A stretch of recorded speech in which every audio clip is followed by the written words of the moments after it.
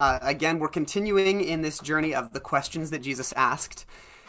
And so we're going to get into it late in this story. We're going to look at an experience with Jesus from Mark 2. One thing that I find that continues to be true is that it is hard to welcome God's message when it doesn't match our expectations, when it threatens our power structures, or when it gives too much goodness to the undeserving. It's really, really hard to welcome God's message when it doesn't match what we expect, when it threatens the power structures that help us, or when it gives too much to the undeserving. All right? And so we're going to look at a story where there's hints of all of that happening and kind of what we can do with it.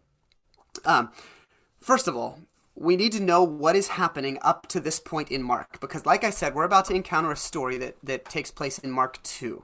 Okay, so it's really early in Mark's telling of the Jesus story, and up to this point in the gospel, the beginning of chapter 2, there's been no conflict yet. Okay, so Jesus has come onto the scene. He's been baptized. He's gone out to the desert. He has invited some disciples to follow him, and he has gone on a healing tour, a journey where he has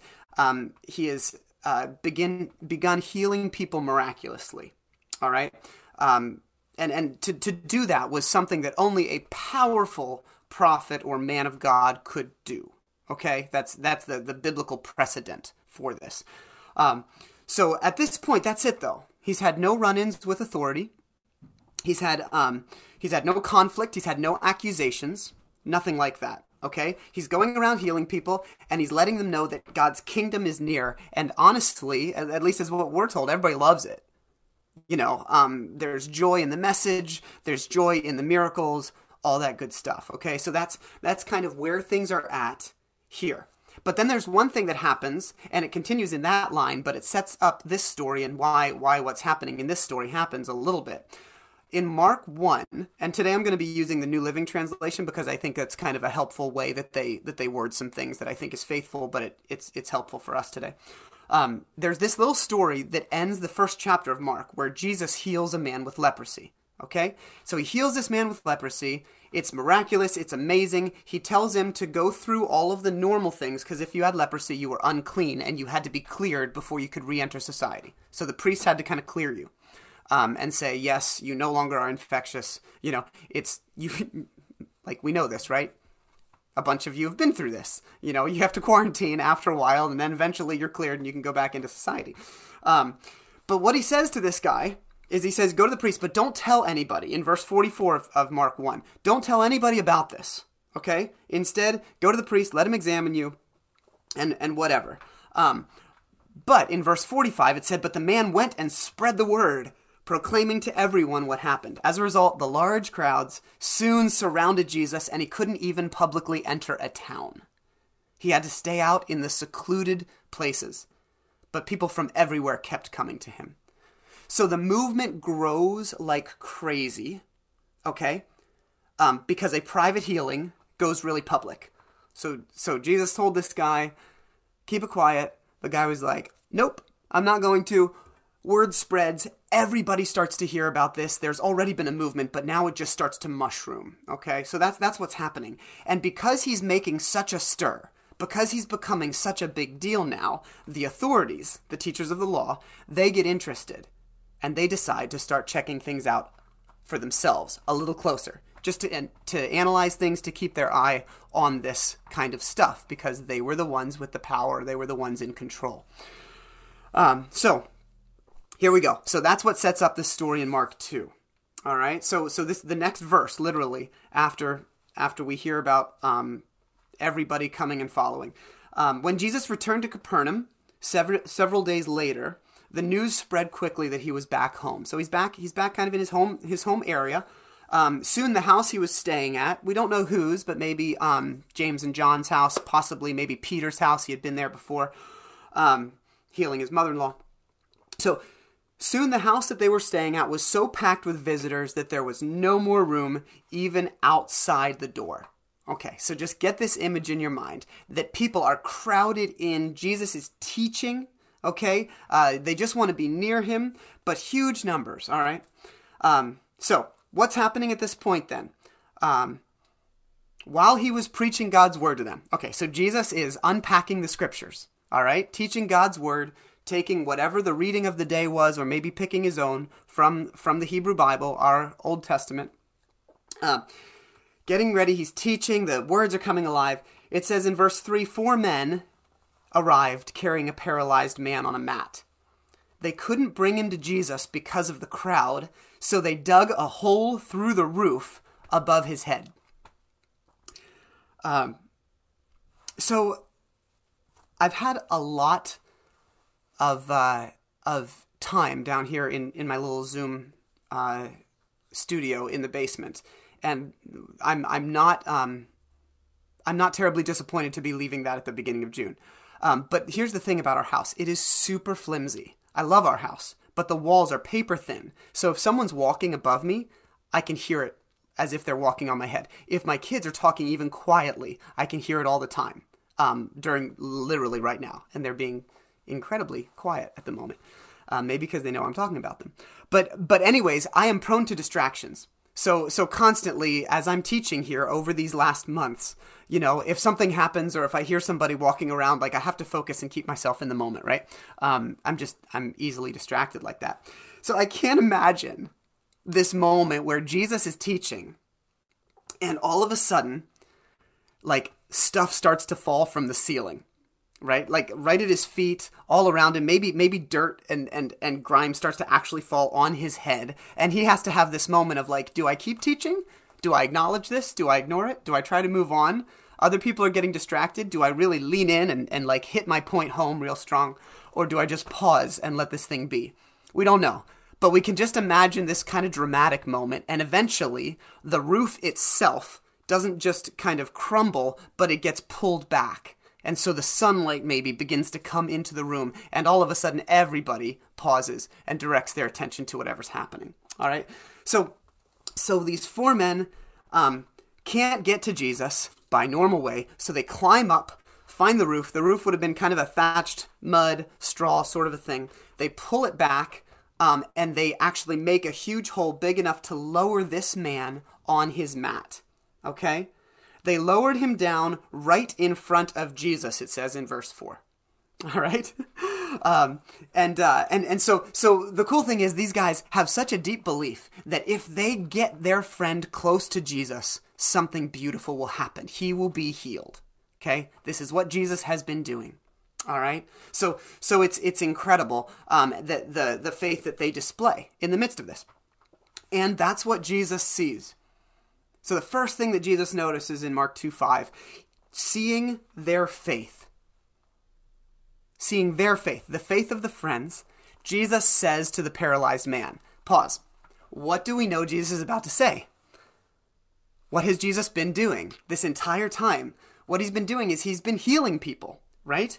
If we've been following, Jesus is deeply moved in his spirit when he sees how much these friends love their buddy, okay? Or whatever, or how much they believe that Jesus can transform, whatever. And if we've been following everything in Mark's gospel, we know what's about to happen is Jesus, just like the leper, right? Just like Simon's mother-in-law, just like all those with the diseases, we are geared up for Jesus to say, be healed. Or we are geared up for Jesus to say, stand up. Or grab your mat, you're walking home. Whatever the case is, we are ready for this moment, and so is the crowd. Okay? And that's what we've been primed for. But that's not what Jesus does. He looks at this man suffering, and he looks at him with compassion, and he calls him son, calls him child. All right? Not in a derogatory form that son is sometimes used these days, but in an endearing term. He says to him, my son, my child, your sins are forgiven. Yeah. Not what we expect. And so there's this kind of hush that falls over the place. Kind of a silence maybe filled with beauty for some, filled with wonder, filled with some confusion. And for one group in particular, the Pharisees, filled with deep concern and disbelief. We're told in verse 6, but some of the teachers of the religious law who were sitting there thought to themselves, what is he saying? This is blasphemy. Only God can forgive sins. Okay? The Pharisees hear this as blasphemy. Of course, now priests could proclaim the forgiveness of sins with a sacrifice at the temple. They could proclaim God's forgiveness. But to grant forgiveness like this directly was astounding. That was God's job, all right? So Jesus senses this. The next verse, Jesus knew immediately what they were thinking, all right? So he asks them a question. He knew, we don't know if he knew this because he actually could read their minds, or if their body language or the whispering back and forth gave it away. We don't know if he just knew that when he did something like this, it would trigger the Pharisees. We have no idea where and how he figures this out, but it is clear as day to Jesus. Probably all of those things, honestly. Jesus knew what they were thinking, so he asked them, "Why do you question this in your hearts?" So that's the question that he gives. Why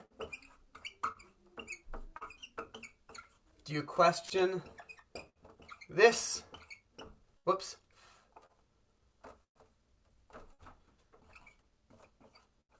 In your hearts. Important question. All right, important question for us to sit with. Why do you question this in your hearts? And then he goes on and he says this. Is it easier to say to the paralyzed man, your sins are forgiven, or stand up, pick up your mat, and walk? So he asks him a question. He says, which is easier anyways? Now notice he doesn't say, is it easier to forgive or heal? What he says is it easier to say, your sins are forgiven, or to say, pick up your mat and walk? So the point that Jesus is making here is between these two things, which one doesn't need proof? The forgiveness, right? It's easy to say, I forgive sins. Like he's saying, I've actually been healing people all this time, miraculously. You're upset because I just spoke a word of forgiveness, but that's easier, right? It's easier to say that than it is to heal. But wait, if what you need is to understand that I actually am doing what I say I'm doing, that I have the authority, then listen to this. He says, so I will prove to you that the Son of Man has the authority on earth to forgive sins. Then Jesus turned to the paralyzed man and said, stand up, pick up your mat, and go home. And the man jumped up, grabbed his mat, and walked through the stunned onlookers. They were all amazed and praised God, exclaiming, we've never seen anything like this before. Now, all is talking about the crowd. The crowd, when Mark writes, there's always a difference between the crowd, which is the common people, and the Pharisees. The Pharisees are not particularly amazed by this. From this point on, they are referred to as enemies of Jesus. Okay? So Jesus says, listen, you expected me to only heal the body, and that's what everybody's been doing, but I want to show you something even deeper. That I have the power to forgive sins. Straight up. And if you don't think I can, then just look at what I am able to do, and I will remind you that I have all the authority I need. This is absolutely fantastic. There's a whole lot of dynamic characters in this story. There's the crowd, there's the disciples, there's the man's friends, there's Jesus, there's the teachers of the law. Do you notice that one person is like noticeably devoid of any character development? Right? Is like the paralyzed guy. So, I don't know why. He's just like, the dude on the mat is like a prop, right? He just lies there and then he gets up and he leaves. I have no purposeful insight on that. I just think it's absolutely fascinating that Mark was like not focused on the story of paralyzed Patrick at all, you know? And that goes to help us understand that the point wasn't the healing. The point was the response to it of this story. Right? Clearly, Mark wants us to see and notice what is happening in the Pharisees' heads and hearts. That's the point. Throughout this entire story, they are unable, like we are, to really see the paralytic. He is no character to them, even though the opportunity is there for them to rejoice, to delight in what God is doing, to celebrate the redemption of body and soul. Right? But here's the thing. The Pharisees, they know how God works. They know he's on their side. And so they're too busy coming up with religious objections to celebrate what Jesus is doing. And they miss it all. All right, so let's look at what's actually going on here. So let's talk about what the this is. Like, why do you question this in your hearts? What is it that Jesus is questioning? Or that, I'm sorry, that the Pharisees are questioning. What is the this? There's two things. The first one is they're questioning the forgiveness, right? And the second one is they're questioning the deity or the authority. They're questioning the forgiveness first, right? And that is promised to this man. What do you mean you could just forgive his sins? And the second is that they're questioning Jesus' deity. How do you have the authority to do that? Who really are you, or who do you think you are? Who do you think you are is probably a good question. Okay, so the second question then that we ask is why? Why are they so against, so objectioning to the forgiveness? And the reason for that is because, number one, it's so undeserved. Have you noticed that? That's part of the mystery of a story like this. The man didn't ask for forgiveness. You know? It was completely undeserved forgiveness. He didn't do the work to get there, right? In fact, we don't hear any evidence of his faith in word or action. His friends brought him. It was their faith that moves Jesus to forgiveness, not his, right? It just doesn't seem fair. It doesn't fit with the understanding of the teachers of the law about how forgiveness is earned through sacrifices, through priestly duties, and through repentance. This is how you get there. Jesus just bypassed all of it, and they're not okay with that. And secondly, this deity, like, why do they question the deity is because there's this, this idea of an unexpected humanity that emerges from God. And by unexpected humanity, I mean that they don't have a framework for how God could actually be in form in front of them. It's demeaning to even consider that, right? God can't look human. It's too beneath God, and it's arrogant for this man to even claim it. So Jesus does a God-only thing by offering forgiveness, undeserved forgiveness at that, right? And thereby stakes his claim as God. But God was supposed to be, right, unknowable, outside of reach. And this Jesus, he was too knowable. They even knew where he came from, right? He's right there in front of them, physically accessible as a person. How could this be God? It doesn't fit. Okay? And so one more, as we're looking and unpacking this. So they're questioning the forgiveness and the deity of Jesus because the forgiveness is so undeserved and the deity is so unexpected in human form. But the other thing here is the hearts part. Why do you question this in your hearts? That's slightly different than Jesus just saying, why are you questioning this? Or why are you questioning it in your heads or in your mind? Because that keeps it up here. But the heart is the emotional center and the deepest core of the body and of the human emotions, okay? And so there's this idea that this statement is not simply about them thinking the wrong things. It's not just about the rules. They're questioning this at their core, at the core of who they are. There is an issue here that they don't want this to be good news. They don't want this guy to be forgiven, right? He hasn't done enough work for it. They don't know if he's clean or repentant. He wasn't even the one with faith, like I just said. And they don't also want to consider what it would really mean if Jesus really was God, because that blows the doors off of all of their religious constructions and off of all of our religious constructions as well, over and over again. So deep in their hearts, the Pharisees have a chance here.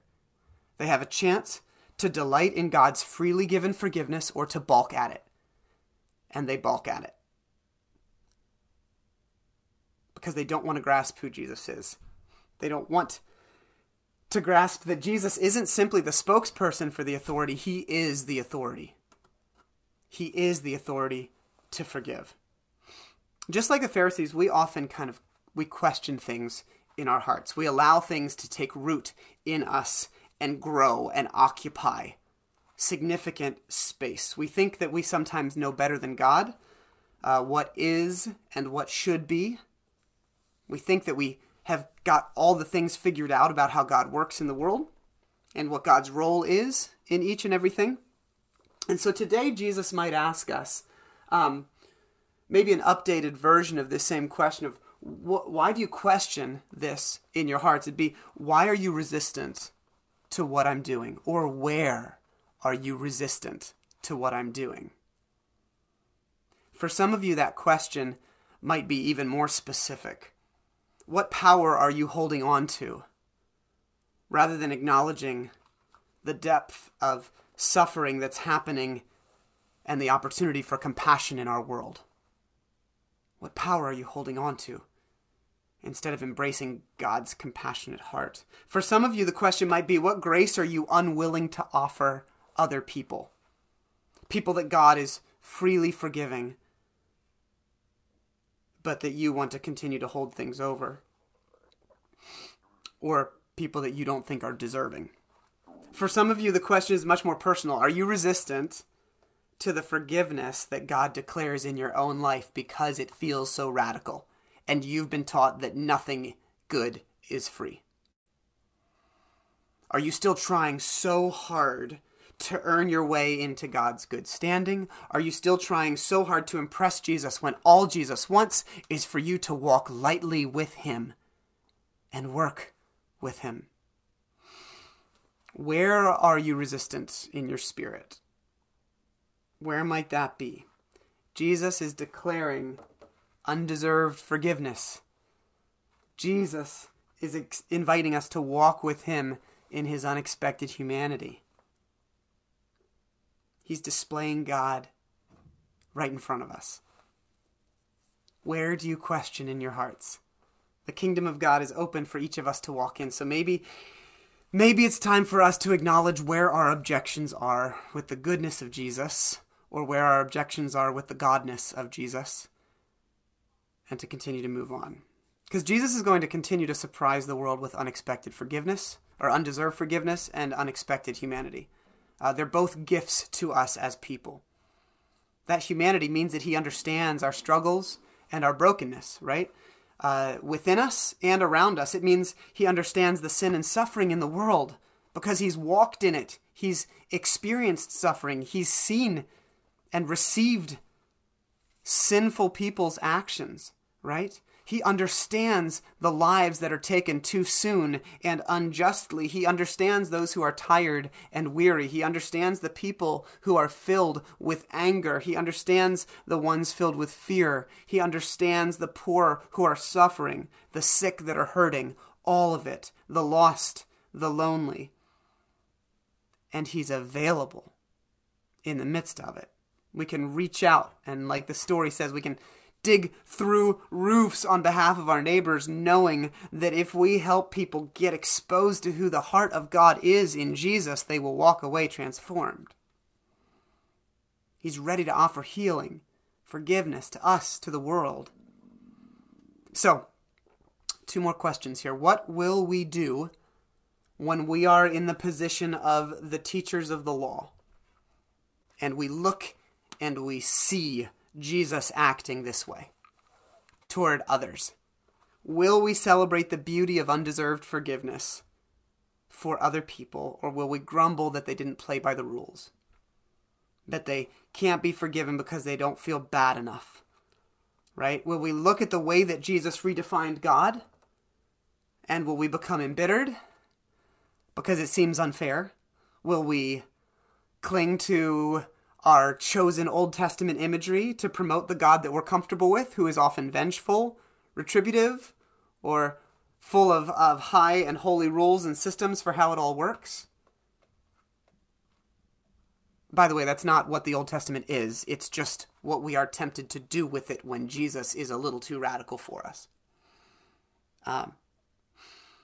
Will we, like the teachers of the law, feel like Jesus goes just a little too far with healing whomever and forgiving whomever he wants?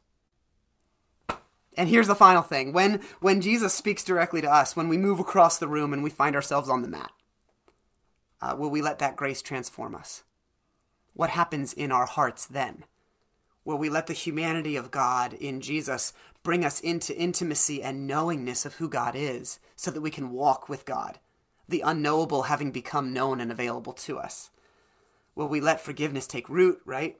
Will we rise as Jesus speaks healing to our bodies, our spirits, our minds, our emotions? I hope so. There is such good news in this story, but we have to decide where in the room we're going to place ourselves. Will we be the ones that celebrate with awe and wonder? Will we be the ones that walk away healed? Will we be the ones that deeply are willing to rip off roofs because of our love for our friends and neighbors? Or will we look on and say, that's just not how the rules are supposed to do. It's not how it's supposed to be. Let's pray. Lord, let these things be so in our lives. Search our hearts, the questions, the objections that we sometimes have to how radical your grace is. Forgive us for the times that we've turned your beauty and your love into a formula that we require other people to force, that we force other people into, instead of simply inviting people to experience you and delighting in your free forgiveness. Help us, Lord, to be a part of the kingdom you proclaim and to not be resistant to it. Amen.